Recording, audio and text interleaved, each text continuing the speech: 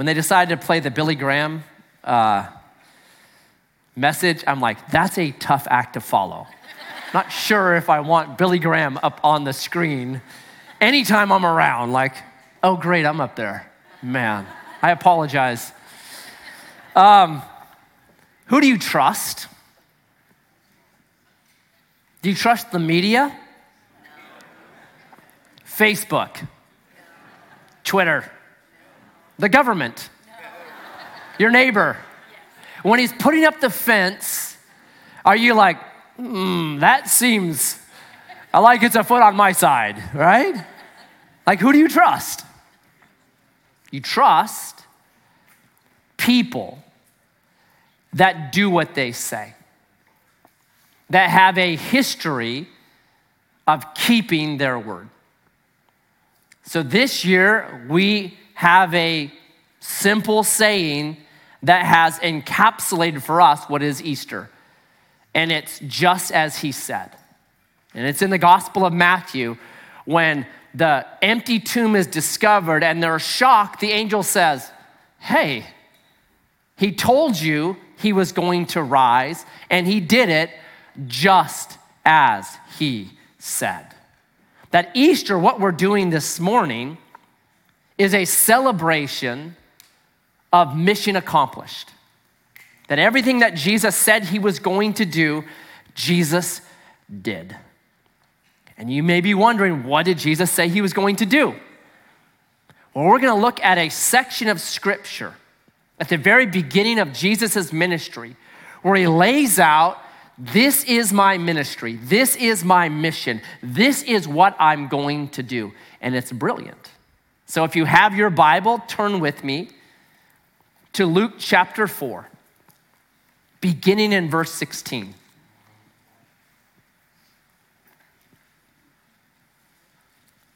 And he came to Nazareth, this is Jesus, where he'd been brought up, hometown.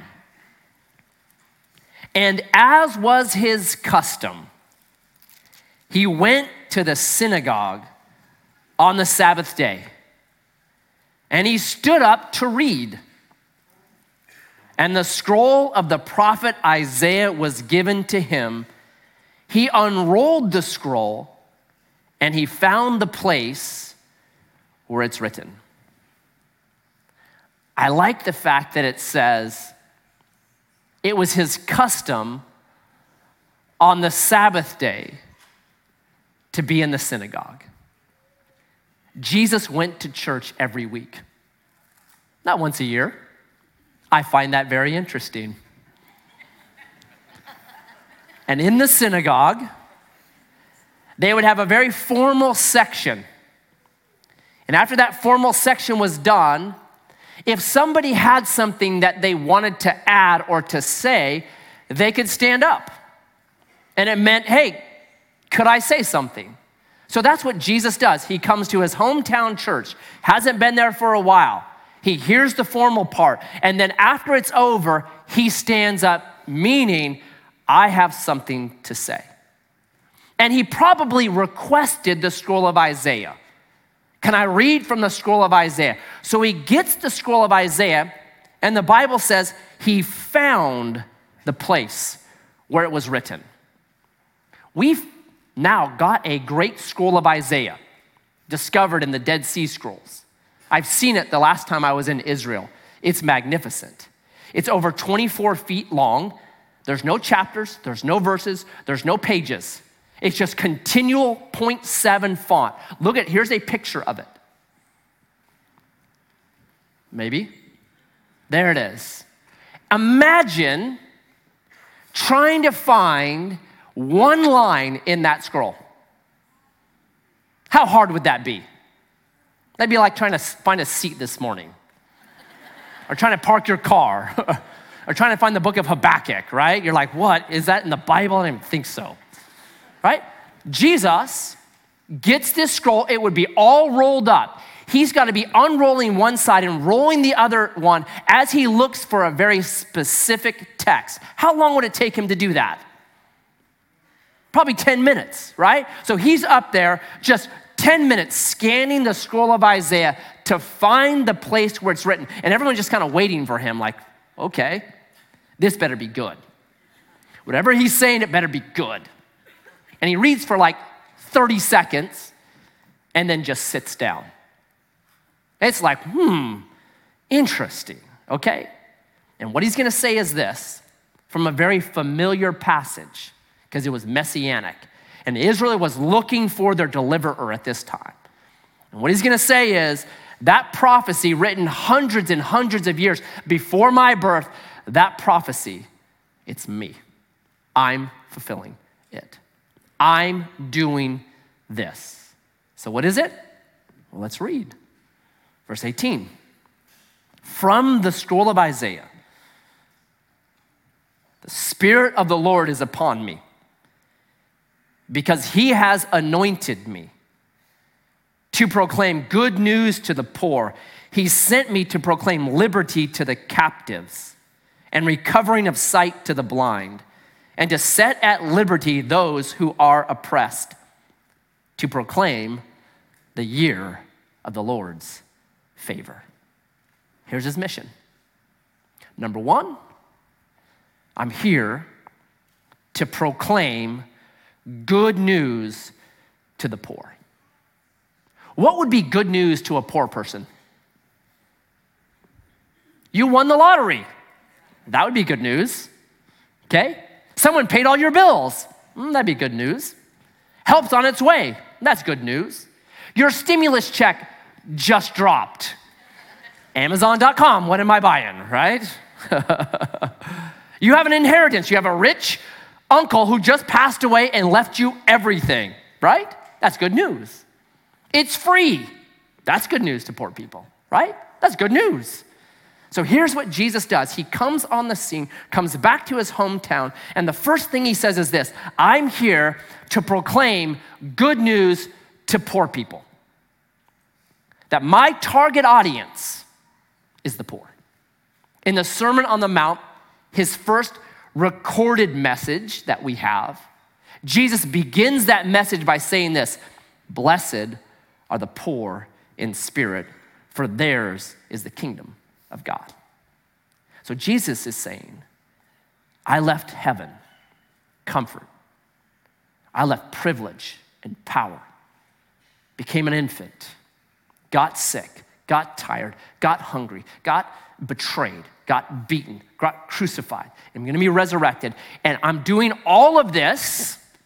My target audience is not the pretty or the popular or the powerful or the rich. It's not those that are doing pretty good, giving it their doggone best. I'm doing it for those with poor spirits, for those that are broken, for the bankrupt. In fact, Psalm 2:8 has this. It's a great little prophecy. It's Jesus talking about what he wants for an inheritance, and he asks for the heathens. I want the heathens for an inheritance. Who chooses like that?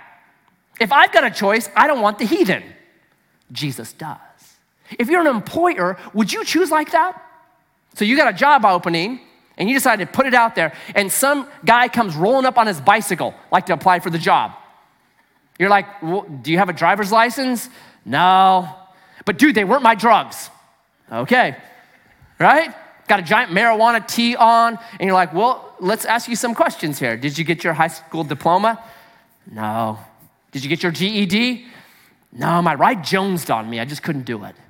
Okay. Do you have anything that might impair your ability to do the job here? Yeah, I got a real drinking problem. It's like a case a day or so, but trying to get better. I'm trying to drop it down a little bit. I got narcolepsy. Like all of a sudden I'll just fall asleep. What time is it, right? But here's the deal. I show up late, but I make up for it by leaving early for you. And then I got a real problem stealing. In fact, I have your wallet right now. You want it back? Okay? And I'm a compulsive texter. Hold on. Wait, no, hold on. Right? What employer would be like, you are perfect. You're exactly what I want. Welcome to the U.S. Congress. Sorry.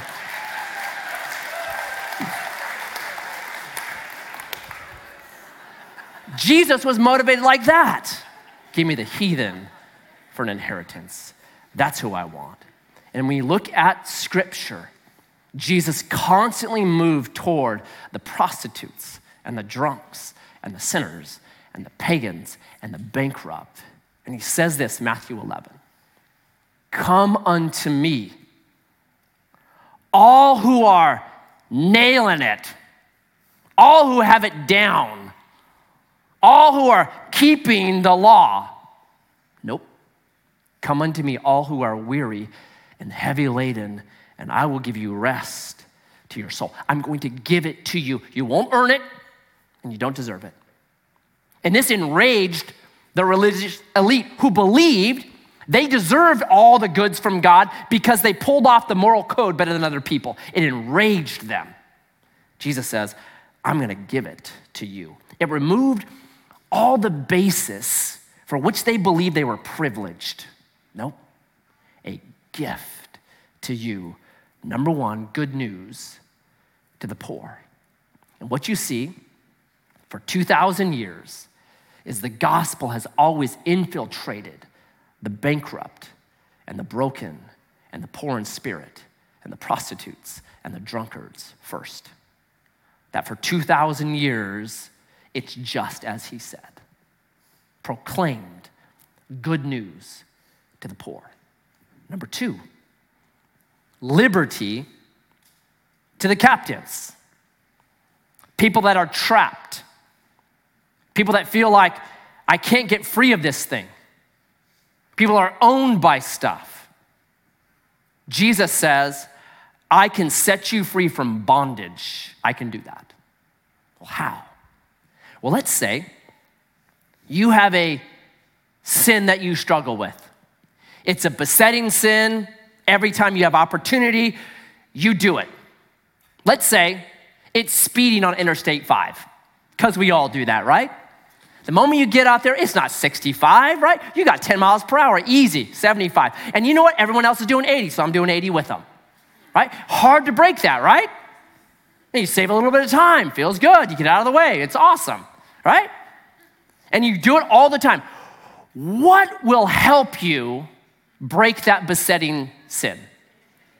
How about a state trooper pulling right behind you? Do you all of a sudden find a power to do 65? Like, amazing. I don't know what happened. All the way to Medford, I did 65. What happened?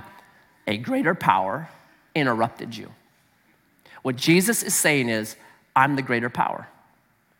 It does not matter what you're captive to. Does not matter what sin owns you. Lust, greed, selfishness, anger, vengefulness, pornography. I don't care what it is, sexual sin.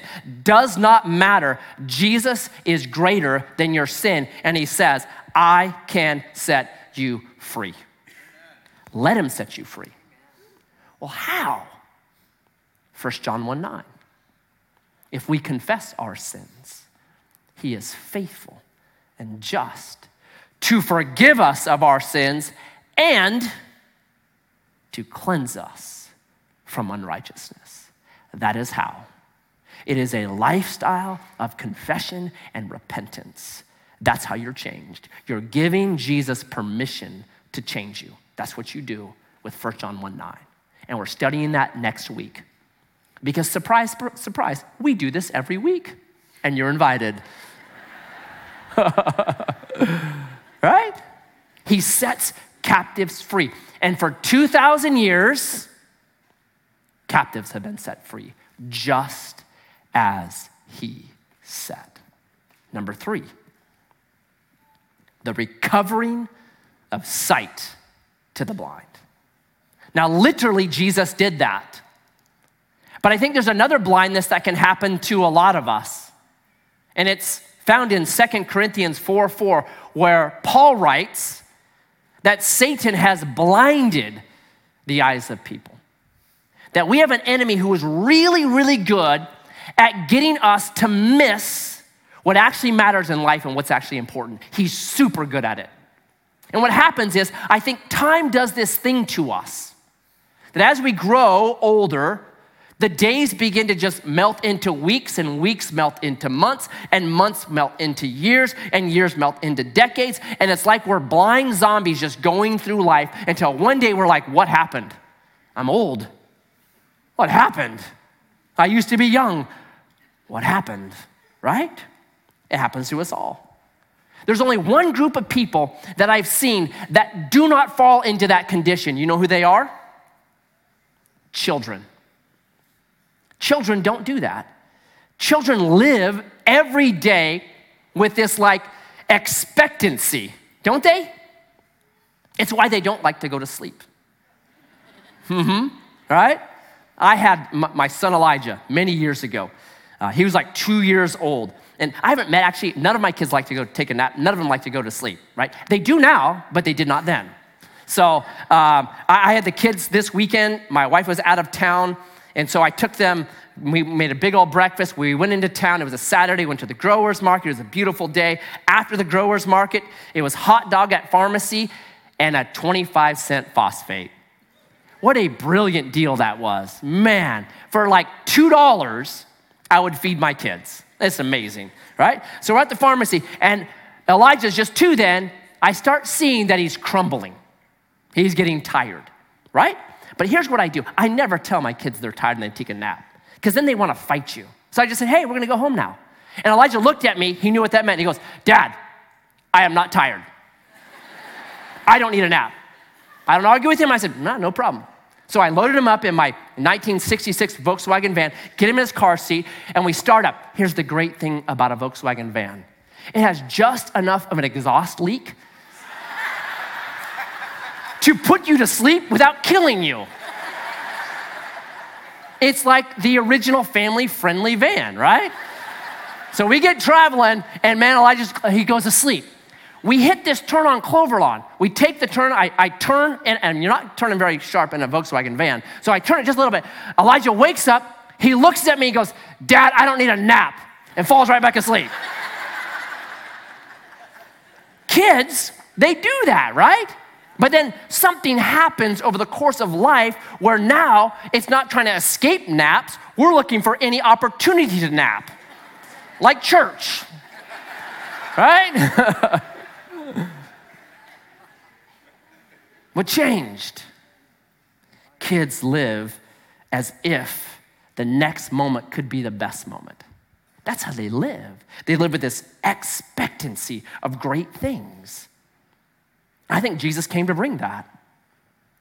He came to bring a different style of life where you expect the king could do great things today.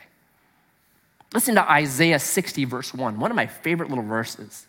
It says, arise. Your light has shone, past tense, you got it. And the glory, it's the Hebrew word kavod, which means the weight, the substance, the essence of God. The glory of Yahweh is upon you.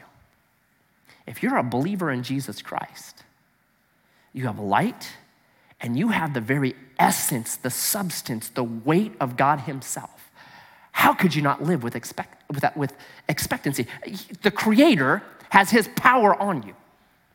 Or Ephesians 2:10, God has created good works for every believer in advance for us to walk in. Today, there are good works that you and I can partner with the creator and sustainer of the universe and walk in them. Or John 10:10, I've come that you might have life and it more abundantly. Or 1 Corinthians 2, verse 9, eye has not seen, ear has not heard the wonderful things that God has in store for those that love us. How do we live that kind of life?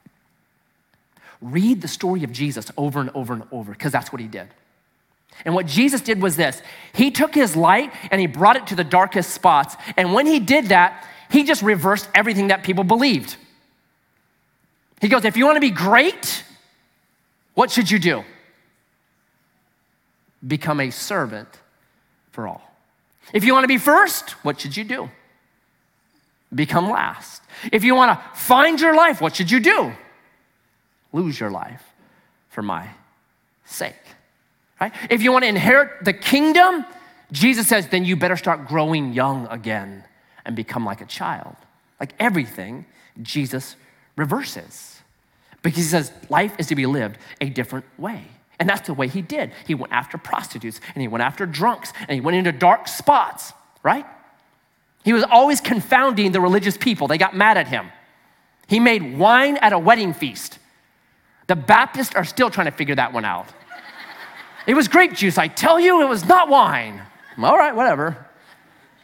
Jesus has a different way to live. And when you and I begin to engage with him, he gives us the kind of vision and sight to begin to live our lives that way, where you wake up excited, expectant. Great things could happen today because I serve the King of the universe. And what you see for 2,000 years is there are men and women who've caught a glimpse of that, and they've transformed our world. I did a study on that a couple of weeks ago. Just the change that has happened globally because men and women realize, are you kidding? No one has it better than us. Let's go proclaim this good news and transform our world. And they have for 2,000 years, just as he said. And then lastly, to set at liberty those who are oppressed. The Greek for oppressed can be translated bruised, broken, crushed. Here's why. John Eldredge has a book called Wild at Heart. And in that book, he says this: no one gets out of this life without deep woundedness. That we have an enemy that kind of checks us out and figures out what our Achilles heel is, our most sensitive spot, and then he tries to wound us deeply there so it messes with us for the rest of our life. And what I found in talking with people is he's right. You got a father that you could never meet his approval, and it's left a hole in you. You had a mom that was not nurturing for you, and that was the one thing that you really, really needed. You had a sibling or a son or a daughter who died way too early. You were abused. Whatever it is, we have an enemy really good at cutting us in such a way, wounding us, bruising us, that for the rest of our life, that thing echoes out through our life. So now we're full of rage or vengeance. Now we're full of just fear of any deep relationship because we're worried, what if they knew? What if they found out? So we never have the depth of good fellowship, good things that we could have because we're always running from this fear. We're wounded in that way. And so what Jesus says is this. He says, I can heal you. I can heal you from that. I can take you and I can set you free from that. So you're not sensitive to it anymore. So people don't walk on eggshells around you. Don't mention this. Don't mention divorce. Don't mention family. Don't mention abortion. Don't mention those things because he, she, they'll go postal. Where you're healed from it. And even more than that, the Bible says you can actually become a healer because of that. It's 2 Corinthians 1. That where God has comforted you in your broken bruisedness, you're able then to be a healer of other people. Instead of being this stagnant, septic thing that's growing worse and worse, you become now a conduit of this living comfort that's spread to other people. It's brilliant and it's amazing. And for 2,000 years, people have been set free from their broken bruisedness, just as he said. So Jesus quotes this ancient prophecy. And then he does this, verse 20. He rolled up the scroll,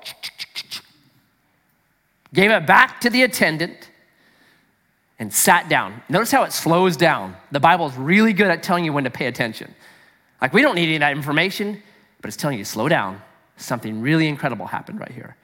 He rolled up the scroll, gave it back to the attendant, and sat down. And the eyes of all in the synagogue were fixed on him. And he began to say to them, today, this scripture has been fulfilled in your hearing. Shh, slow down. Something just happened there. All eyes are fixed on him. Now, why? Is it because of the text he had just read? Yeah, partially. This text, this messianic text that Jesus read, super well known at this time. People would have it memorized. They knew this text because they were waiting for a deliverer, okay? It would be like me quoting John 3:16 like this. For God so loved the world that he gave his only begotten Son, that whosoever believes in him, and then stopping. What would you say to me? Time out, Matt, you left out a part. You left out the end of that whosoever believes in me will not perish, but have everlasting life. Matt, you left out a very important part of that verse. That's what you'd say. Well, that's what Jesus just did. That's why it slows down. That's why every eye is fixed on him, because he left out part of the prophecy. And he hands the scroll back. That's why the whole story just slows down. So what did he leave out? Let me show you. Here's what Luke 4:19 says.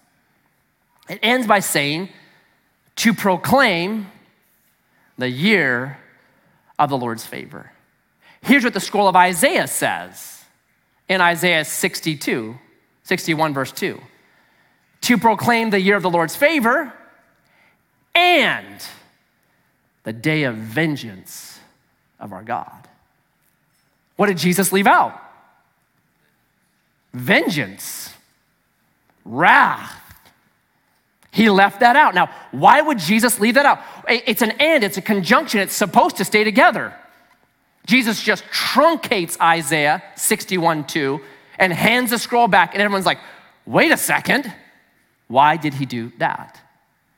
Is it because Jesus is the nice guy and God is the angry guy in the Old Testament? Is that why? No, not at all. Here's why. Here's what Jesus is doing. Jesus is saying, you can have the good news. You can have liberty. You can have sight. You can have freedom from those things that oppress you, that keep you in bondage, that destroy you. And I'll take the wrath. That's what Jesus is saying. He truncates that phrase right there because he's saying, you get the good news, I take the vengeance and wrath. It's Romans 8:3. What God could not do through the law because of weakness of flesh. You and I were weak. Well, good news, Jesus the Son has done it and he has crushed sin. Romans 8:3. It's Isaiah 53 verse 4. Surely he has borne our griefs and carried our sorrows. He was crushed for my iniquities. That's what he does. I'll give you the Lord's favor because I'm taking the wrath. Matt, you get the Lord's favor and I'll take the wrath for your sin, for how you've lied and deceived and bullied and hurt and been selfish and been greedy and been uncaring and damaged my creation. I'll take the wrath for that and you get the favor. That's what he's doing right here. Edgewater, this is an amazing thing. You and I, as believers in Jesus Christ, we get the Lord's favor because Jesus took the wrath. And here's the deal. You'll either receive the gift of the Lord's favor because of Jesus' work, or the wrath remains. That's the only two choices there are. You'll either receive the Lord's favor or the wrath remains. So there's this book at the end of the Bible. It's called Revelation. If you've read it, it can seem like a scary book, and people do weird things with the book of Revelation, right? They see the number 666, and then they make like Satan sneakers or something. They just do weird things with it, okay? Because it's a strange book, no doubt about it. But Revelation 19, it kind of sums up all this in one little crazy idea about what supper we will go to. The first supper is called the Lamb's Supper. And it says this, the angel said to me, write this, blessed are those who are invited to the marriage supper of the Lamb. And he said to me, these are the true words of God. There is going to be an epic party We're gonna party like it's 1999, okay? An epic party in eternity where every tribe, every tongue, every nation is gathered together and we celebrate. Brilliant. That's feast number one. Those that have received the Lord's favor have an invitation punched by Jesus himself. But there's a second feast, a second supper. And this is a war feast, very different. Look at this. Then I saw an angel standing in the sun, and with a loud voice he called to all the birds that fly directly overhead, "Come gather for the great supper of God, to eat the flesh of kings, the flesh of captains, the flesh of mighty men, the flesh of horses and their riders, and the flesh of all men, both free and slave, both small and great."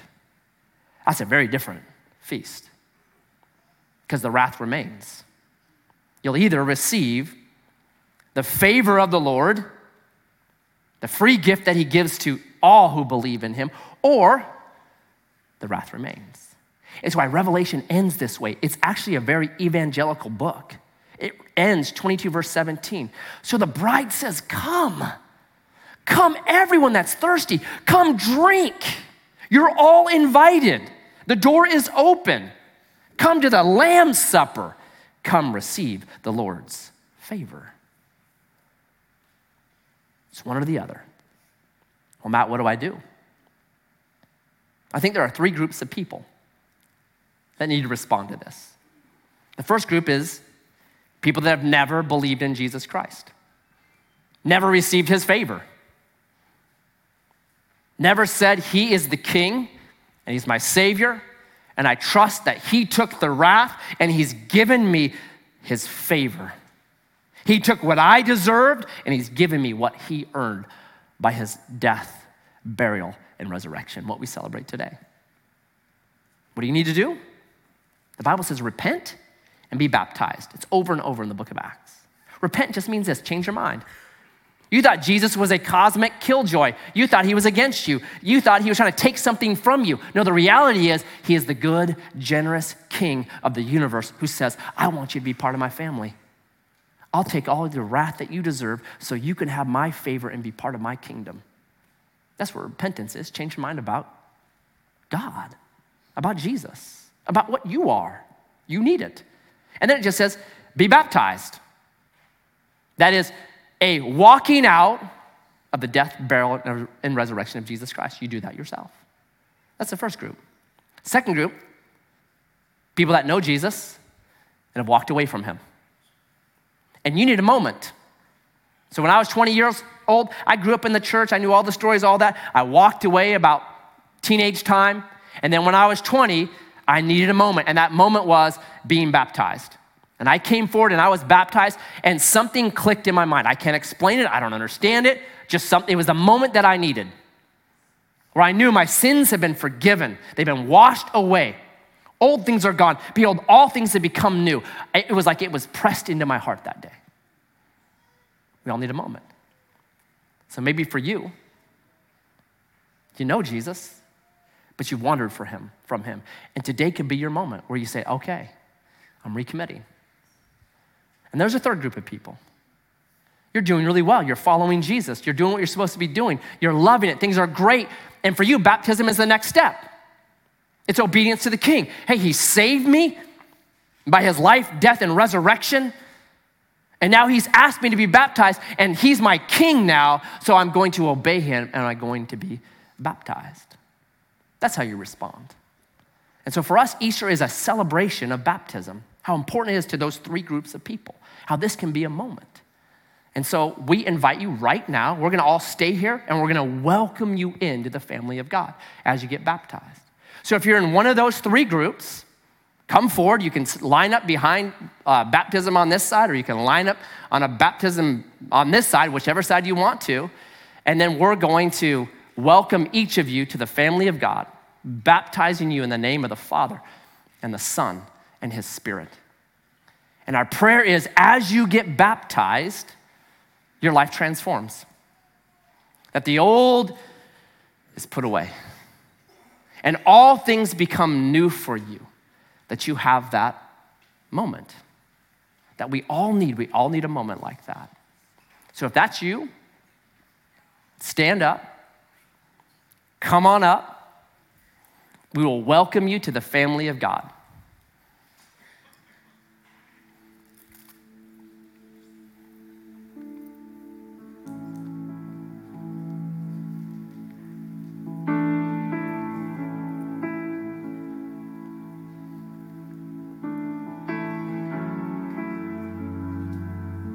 And we do this every Sunday as well.